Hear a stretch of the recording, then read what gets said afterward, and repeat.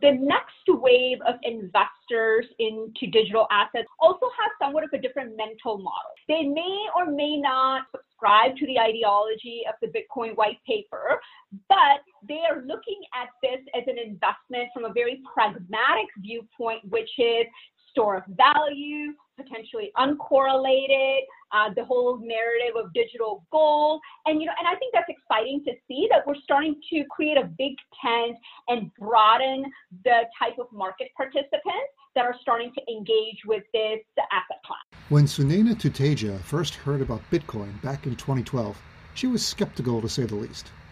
But after spending about 9 months studying the world's first decentralized digital asset, she came to realize its potential to change the world, and she was hooked. Her interest in cryptocurrency went from being just an obsessive hobby to her full-time job last year when she was named head of digital assets at TD Ameritrade. I caught up with Sunaina and asked her about the future of crypto and the impact it could have on our industry on this episode of the Wealth Management Today podcast.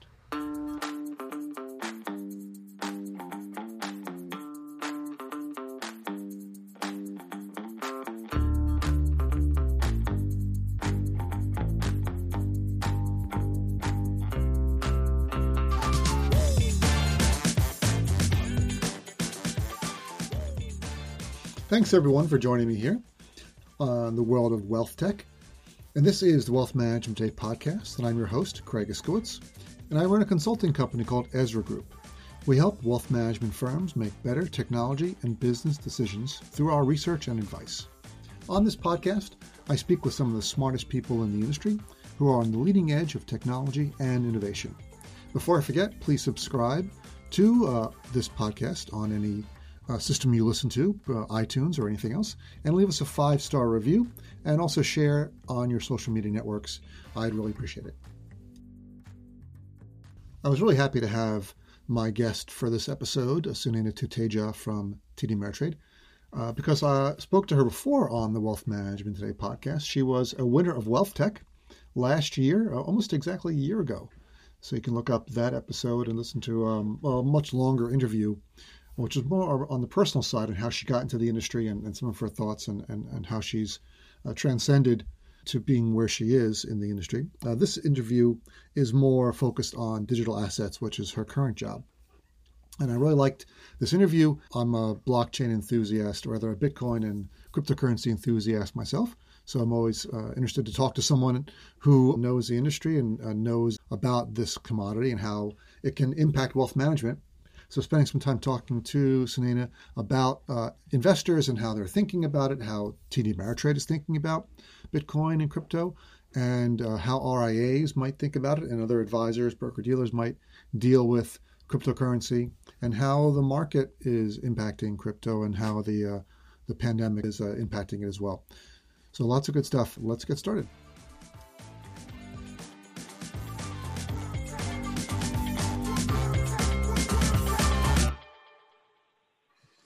And I'd like to welcome to this episode of the Wealth Management Today podcast, Sunaina Tuteja, Managing Director, Head of Digital Assets for TD Ameritrade. Hey, Sunaina, how you doing? Hey, Craig. It's wonderful to be back talking to you again. Yes, you are back. And you've been on the podcast before. You were a winner of Wealth Tech back last year. Yes, it seems like an eternity ago, considering recent months are an aggregate of weeks, not days. Yeah, it seems like we've lived many years in just the past few months. Yeah. So how are you getting along with your working from home? It's, I think like you, prior to being grounded, I spent a lot of time on the road. So kind of working outside the office is not a new phenomena, but the adjustment that I've had to make is kind of being grounded and being in one place every single day, which is a very alien concept to me when you're on the road all the time, hopping around time zones. And there's days when you wake up and you're like, wait, what city and what time zone am I in? And now for the last 75 days, I've kind of been same city, same place, same routine. So, it's kind of an alien concept, but, we're powering through this adventure. How about yourself? Yeah. Oh, doing well. Well, my business has always been remote. It's always been virtual. So I've run a virtual consulting company for the last 15 years. So all my employees and staff are all over the country. So it's no change for us, which is a good thing. And so we haven't had any disruption, and we've been able to keep functioning high levels and working with our clients who are broker dealers, banks, asset managers, and fintech firms.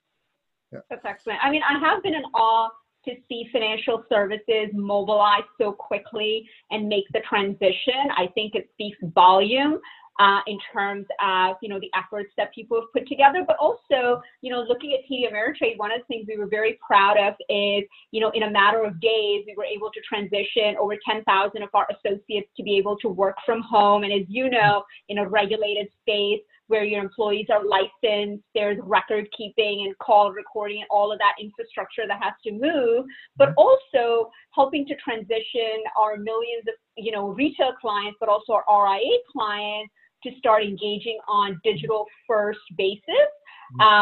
When branches are closed or, call centers, you're migrating everybody and doing all of this when the markets were in times of turmoil. One of the things that was validating is all of the bets that we've been making over the last few years in terms of emerging technologies or investments in cloud and mobile. All of that really it was a confluence of all of that coming together that enabled us, and I would hazard a guess, a lot of our colleagues in financial services to kind of make this transition the way we've had to. Indeed. So when we last spoke, you were still the head of strategic partnerships and emerging technologies. And part of the things you spoke about, and I loved some of your speaking engagements and hearing you talk at conferences about emerging technologies. And one of those emerging technologies was blockchain and cryptocurrencies. And now that's all you do. You're now head of digital assets. Can you talk about that transition and why you moved into that space? Yeah, for sure. For better or for worse, I decided to go down the crypto rabbit hole full time. But no, it was an amazing opportunity, and I think again speaks to the progressive mindset at TD Ameritrade, and I'm super grateful. I work at an organization that's an incumbent on Wall Street that embraces not just blockchain, but also Bitcoin, which still seems like such a contrarian thing. And, part of my emerging tech and partnership portfolio included blockchain. So, as we were commercializing different technologies and forming partnerships with big tech firms or startups or VCs in our quest to really commercialize things, solve problems, and kind of break down barriers in financial services, blockchain was always a part of that. But about 9 months ago or so, we came to the realization that there's a long runway when it comes to digital assets that behooves us to really put more of a myopic focus in terms of time, money, people, and kind of decided, as hard as it was, how much I loved my Tiger team. Gave up the rest of my portfolio, and we had, I had amazing members of my team who were groomed to kind of take it to the next level, and then really kind of started anew to build a dedicated practice that was focused on digital assets and DLT. And happy to double click in terms of what encompasses that practice and how we're thinking about it. So let's talk about how TDA is embracing blockchain. Can you give me some ways that they're doing that? Yeah, I think, the way we're looking at this is across the spectrum, right? Inclusive of the technology of blockchain, but also the emergence of the asset class that is digital assets.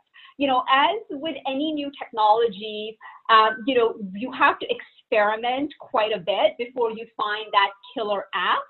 Just like for the internet, the killer app actually started with email. It was really the adoption and the network effect that email brought to bear that gave rise to, the ubiquitous proliferation of the internet. With blockchain, while there are some really fascinating use cases, from gaming to use cases in traditional finance around automation and settlement, the reality is the killer use case of blockchain today is digital assets, right? And interchangeably called cryptocurrencies, which actually works out very nicely for us because for 40 years, we've been in the business of bringing Wall Street to Main Street and building seamless on-ramps for investors to, trade and invest and tap into traditional capital markets.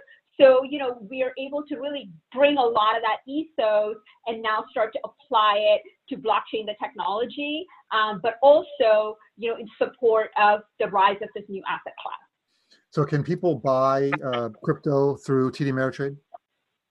Yeah, so we were actually one of the first in our category to enable futures trading. So we do offer Bitcoin futures trading in partnership with CME, and we're working on a few other on-ramps as part of our product development roadmap. But currently, yes, TD Ameritrade clients can access the crypto markets using futures via CME. And do you have any information on the volumes there? We haven't reported the volumes publicly, but what I will say is we continue to see a steady growth quarter after quarter in terms of the adoption. The other thing that's really neat about kind of seeing this firsthand adoption is we're also able to glean a lot of important lessons in terms of consumer behavior and appetite. So I'll give you an example, right? Coming into this role, now I've personally been obsessed with Bitcoin since 2012. I never thought that my job in traditional finance would one day intersect with my personal passion for Bitcoin. So, my worlds collided for good. So you're incredibly wealthy. You've bought Bitcoin since 2012. You're just working because it's fun to work, right? I don't know about that. But it was, I too had the mindset that this is an asset class that is most likely to attract client segments that maybe skew on the younger side of the demographics, perhaps the millennials, right? But one of the things we saw with our futures product is, sure, the millennial clients are the first adopters, but interestingly, so are their parents. So, that was a very important, voice of the client and client behavior input that's continuing to play an important role as we, launch and build the rest of our roadmap. So we're seeing more Gen X buyers of your Bitcoin futures than millennials. Absolutely. I mean, I think the other important distinction also is, the next wave of investors into digital assets, whether they're retail clients or the RIAs, also have somewhat of a different mental model, right? They may or may not care about the ideology or subscribe to the ideology of the Bitcoin white paper, but they are looking at this as an investment from a very pragmatic viewpoint, which is store of value, potentially uncorrelated, the whole narrative of digital gold. And, and I think that's exciting to see that we're starting to, create a big tent and broaden the type of market participants that are starting to engage with this asset class. Let me take a break from this episode to talk about one of my favorite sponsors, and that is the Invest in Others Charitable Foundation. They are a nonprofit that recognizes financial advisors for their exceptional charitable work. With all that's going on in the world right now, nonprofits and those they serve are going to need more help than ever before. One way you can make a difference is by nominating an advisor for their Invest in Others awards.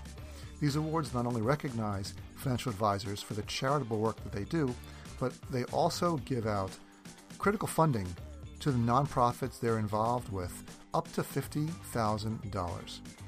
The Invest in Others Charitable Foundation is extending the nomination deadline for their latest round of awards to Friday, April 17th. To give you more time to submit a nomination, please visit www.investinothers.org/nominate to learn more. That brings me to another question. So there are people who thought Bitcoin as digital gold and a store of value, but there was also a large portion of people who are on the Bitcoin bandwagon who think Bitcoin should become more of a payments processor. But no one's really using it for that. The volumes, I believe, are very low in terms of people using Bitcoin as a form of payment.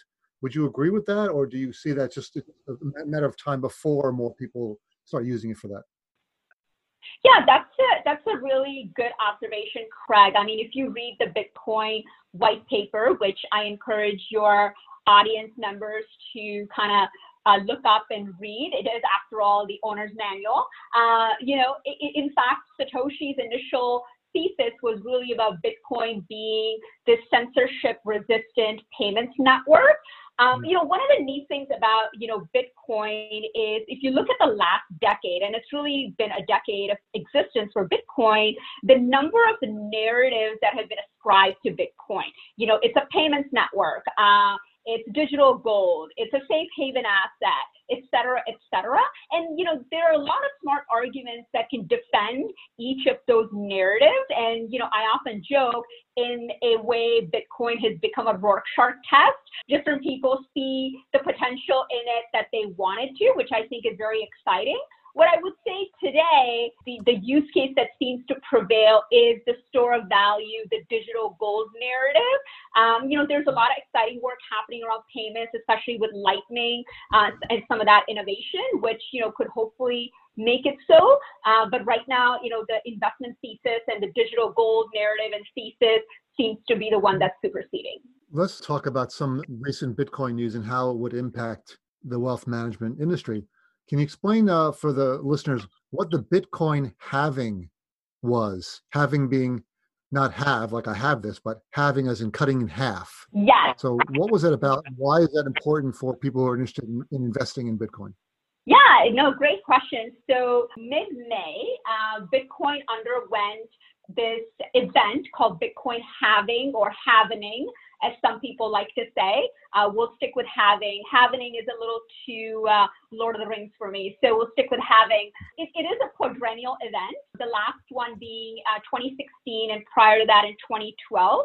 Largely, the halving is a technical process. So what happens is the supply of Bitcoin that comes into circulation gets cut in half every 4 years. And this is built into the DNA, the code of Bitcoin, and it's programmatic. What's actually really positive and kind of speaks to the resiliency of the Bitcoin network is, despite what was happening in the world with COVID and the macroeconomic conditions, the halving took place as it was programmed in the code to take place, which speaks a lot to the resilience of the network and the asset class. While it is largely a technical event, as I mentioned, it has a huge implication on the asset class, especially from a pricing perspective. And thus, it was very much top of mind for us, crypto nerds, but it also drove a lot of interest and awareness amongst,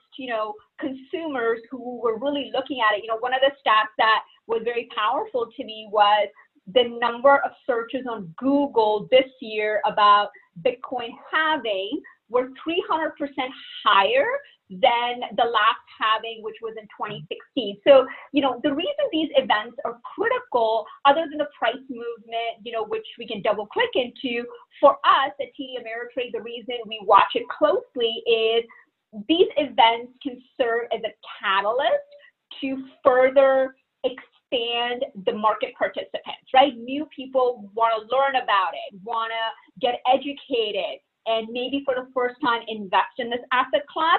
So for me, these events are important because it's kind of the formation of that big tent effect. And we definitely saw that at TD Ameritrade. Lots of interest from RIAs, from our retail investors, and just a lot of dialogue and education with them, which was, really important and exciting. What about the Bitcoin narrative that it was uncorrelated with the market and it actually fell with the market? So how did that happen? Why did that happen? And is that something that's changed now? And are we going to see more of a correlation with Bitcoin? And it's not going to be something you invest into to diversify? Yeah, you know what? That's a very good argument. And, it's a question I've been asked often, because one of the narratives, as you mentioned, that was put up for Bitcoin, investing in Bitcoin, was this potential notion of uncorrelated. And that narrative definitely has been punctured when Bitcoin kind of moved in tandem pretty much with the S&P when we saw, the meltdown in the markets in March and, into April. What I would submit, however, is the data set is still very small. And what I mean by that is, if you recall, Bitcoin's genesis was after the last big crisis we saw, which was the global financial crisis. It was, in 2009 that somebody named Satoshi Nakamoto published the Bitcoin white paper. So, and throughout its life, Bitcoin has pretty much lived in an ongoing bull run, right? It's never been stress tested. This was the first big macro event in its 10-year history where Bitcoin has truly been stress tested and been exposed to bear market conditions. So we definitely kind of saw that narrative of being uncorrelated punctured, but I would say so did oil, right? So did gold. Like gold was moving just in tandem with S&P, and gold has had decades, if not centuries, to kind of build up its street cred of being uncorrelated or safe haven assets. So, I think we need kind of a longer horizon to continue to stress test it.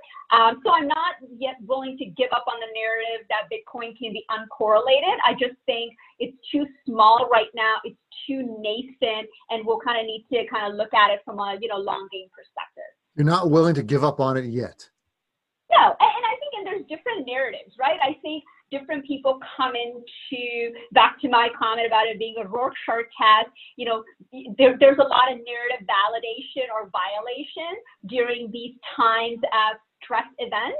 And, there's some things about Bitcoin that are proving out really well. One of the things that is starting to really gain traction on Wall Street, of all places, is Bitcoin becoming an investment as a hedge against inflation. We saw Paul Tudor Jones kind of publicly state that he and his hedge fund are now invested in Bitcoin, and he kind of compared it to his thesis in the 1970s with gold. So, I think different narratives continue to sprout, and then there's narratives that maybe we have to say, hey, that worked for a while, but it's not going to anymore. The last point I'll say about the narrative is the change in market participants will also change the nature of Bitcoin. And what I mean by it is 5 years ago, or even a few years, 2-3 years ago, majority of the people that were maybe investing in Bitcoin were the early adopters who kind of came in for the ideology, or people that were maybe very tech savvy and were, kind of intrigued by the technology. So it was a very small group, but it was also cohesive, kind of what we call hodlers, which is I'm going to buy and hodl. I'm not kind of here for the speculation or the trading. I believe in it. I'm going to buy and hold for whatever, however long I want. But as the market participants and the diversity of market participants has changed, where you have hedge funds, you have endowment funds, you have active investors and traders coming into it, they're bringing a different mindset and ethos. And, what we saw during the crisis was, when you need liquidity, you are going to sell anything you can sell, whether it's equities, oil, gold, Bitcoin, you name it, because, cash really is king. So, I think some of that change in market participants also is having an influence on the evolution of Bitcoin's narrative. Is TD seeing more advisors investing their clients' portfolios into Bitcoin? I would definitely say that the RIAs are at an interesting inflection point. Craig, as you know, we host our annual RIA event every year at the end of January, which again seems like an eternity ago. But at our last Link conference, in partnership with Rick Edelman, who you know, and friend of the advisor community, we hosted a full day education event for the RIAs. And really, the goal was to help, to help build awareness and acumen so they can kind of get comfortable with it, have an understanding where they can also serve the needs of their clients. And at one point, I asked a room of hundreds, thousands of advisors and said, how many of you believe Bitcoin is a fad? and none of the hands went up. And this is not a shy group, right? And I then said, okay, how many of you would have raised your hands a year ago or 2 years ago? And pretty much all hands went up. And then talking to the advisors, we were really hearing that there's this inflection point where their clients are starting to ask them about it, and they really need to understand. And listen, we're not in the advice giving business, but we do believe that we want to give them credible information and education. And as I say to everybody, it is totally cool to be skeptical. And in fact, I encourage skepticism. When I first heard about Bitcoin in 2012, it took me like a good 9 months to get my head around it, because you almost have to suspend belief of certain things to fully get this.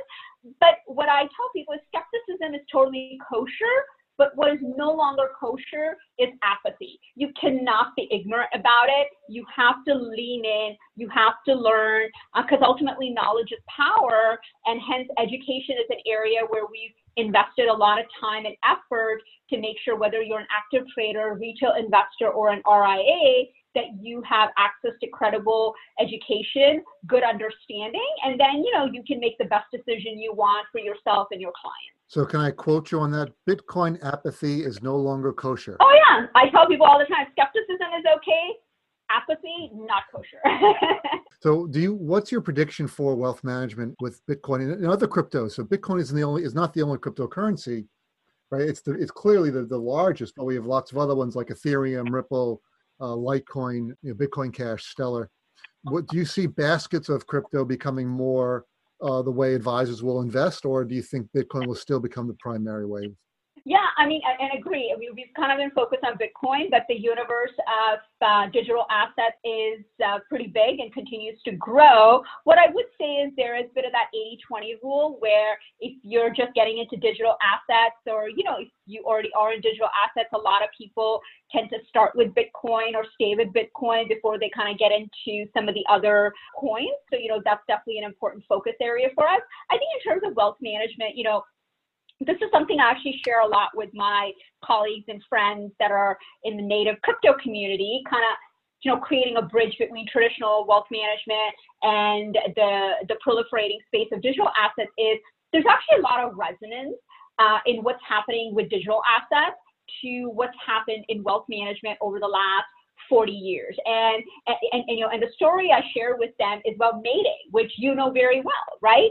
Until Mayday came along on May 1st, 1975, access to capital markets was reserved for a very small group that either had the right connection or a lot of money and capital to gain access, right? May 1st, 1975 came around, the rule change with Mayday completely changed the landscape and disrupted Wall Street. It gave rise to our entire industry, the RIA industry, the discount brokerage industry.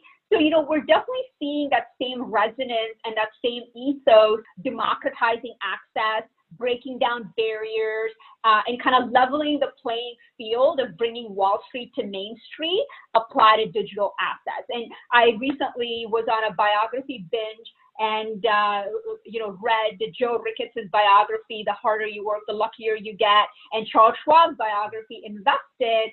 And it was amazing. If I had removed the word discount brokerage from their stories, a lot of kind of what they went through in building this industry, it's actually very similar to what we're going through as we're building up the digital assets industry. So I think we can learn a lot from what traditional wealth management has been able to build and really accomplish in the last 40 years in terms of, empowering everyday Americans to take charge of their financial future. And I think digital assets is the next step in that legacy. And frankly, a key reason as to why TD Ameritrade is leaning into it.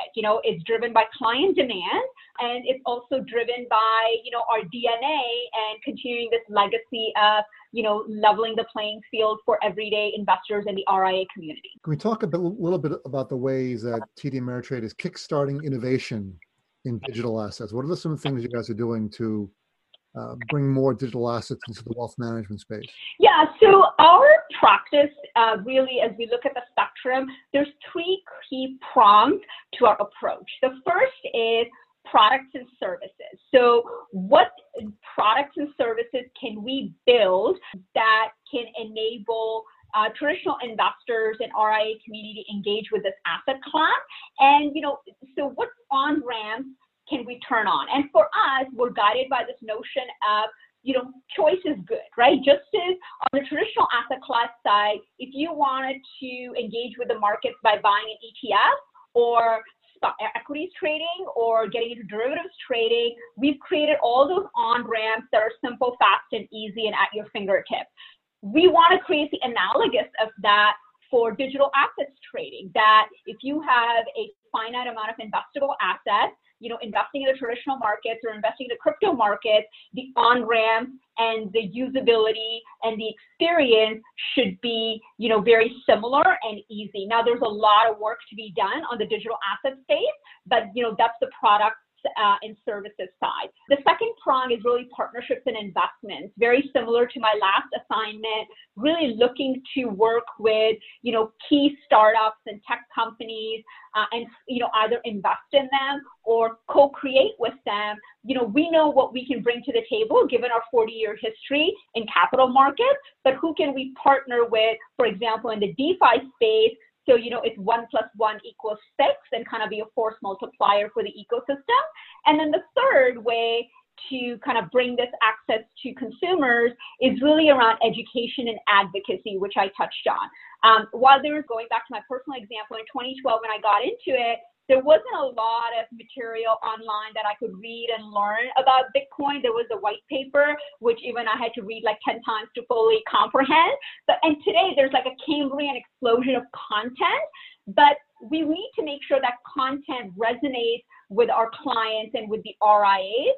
So really delivering education about digital assets in kitchen English and kind of stripping out all the crazy technical lexicon and making it real for them, and also delivering it in a diversity of modalities so they can kind of consume content on the go. That's an area we've been focused on. And similarly with advocacy, working hand in hand with the regulatory community, right? Because we want to do this and we want to do this right with utmost pragmatism and prudence. So when consumers do engage with this asset class, their safety and soundness is number one priority. And that is to be expected considering you work for a custodian. Indeed. Going to law school is finally paying off. Yeah.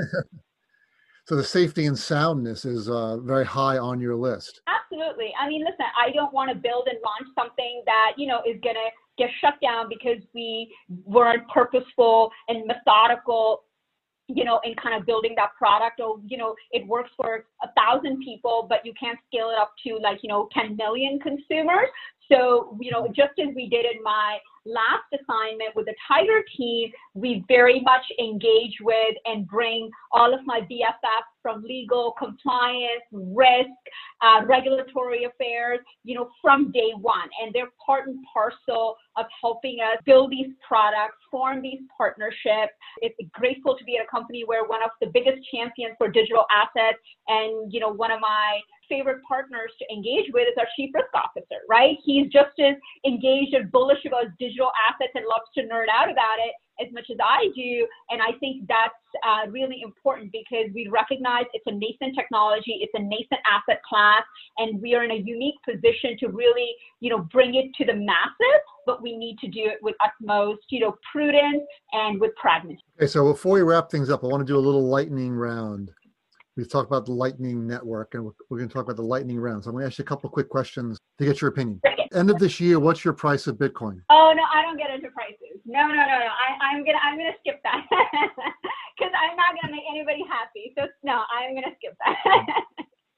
Okay, so when does crypto, not necessarily Bitcoin, when does crypto become a standard asset class that most advisors are putting in their portfolios? I think I would project in the next couple of years. So very soon. We're starting to see that, right? Because, what we're starting to see with some of the managed products and the engagements, and I think Rick talked about it much more eloquently, that even a 1% allocation into crypto or Bitcoin and how that fares in the long term for a client's portfolio, it's very powerful. And again, hard to ignore. Ignorance is not an option, right? You should not ignore Bitcoin or blockchain. Yeah. And yeah, he does suggest a 1% allocation, and that will be a lot if if advisors control what $7 trillion, if they all put 1% in Bitcoin, that would be a huge bump for that commodity. Right. Hey, listen, slow and steady does win the race. So I go back to it's some of the advisors will often come up to me and say, "Oh my God, I feel like I'm late to this." I'm like, "No, you're not. This is all 10 years old. This is all in formation phase." Yes, it seems like some people who are into it kind of nerd out and kind of go deep into the rabbit hole. But here's the thing: everybody's learning, and that's one of the things I tell everybody, including your audiences. If somebody walks up to you and says, "Hi, I'm an expert in Bitcoin or blockchain or crypto," you run far and you run fast, because the people who are truly experts and know the space are humble enough to say, we are all learning and we're all building together. And on that note, I'm going to wrap things up. Thank you so much, Sunaina, for being with us on the program and sharing some of your knowledge and experience in the digital world. And we're all moving towards there together. Delightful to be here. Thank you, Craig. Hey, it's Craig again. Hope you enjoyed this episode with Sunaina. It was really interesting to me. I couldn't get enough. I can talk about Bitcoin, digital assets, cryptocurrency all day, but we had to cut it off at some point. A couple of the most important topics I highlighted as I was taking notes while she was talking. I really thought the work that TD Ameritrade has done, they seem to be the leader in digital assets in the RIA custodian space, clearly. They have the most options available, the most ability for investors to trade and invest in different cryptocurrencies and digital assets. I'm looking for them to have a lot more impact on the market. I liked when she was talking about COVID being the first stress test for cryptocurrencies. Since they were really created, Bitcoin was created after the 2008 crisis, so there hasn't been a market meltdown as we've seen with COVID to stress the cryptocurrency infrastructure. And while Bitcoin did go down and a lot of other cryptocurrencies did go down, their infrastructures stayed up, trading infrastructures stayed up, their protocols and networks stayed up. So all good sign. I loved her comment, Bitcoin apathy is no longer kosher with advisors. Every advisor, every person in the industry should know at least what it is and how to talk to clients about cryptocurrency, and whether they think they should invest in it or not, they should be able to talk intelligently about it.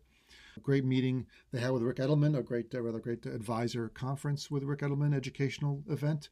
I wish I was there. I'm going to have to look that up and see what he said about crypto. And finally, how some of the things that TD Ameritrade is doing to kickstart innovation. There are different prongs for their approach, products and services, education, and advocacy. All good stuff to help explain to advisors some of these new digital assets and how they're coming in to take over the market. They're the future. Please share this wherever you can. Give us a 5-star review. And this is Craig again, signing off. I'll talk to you again next time.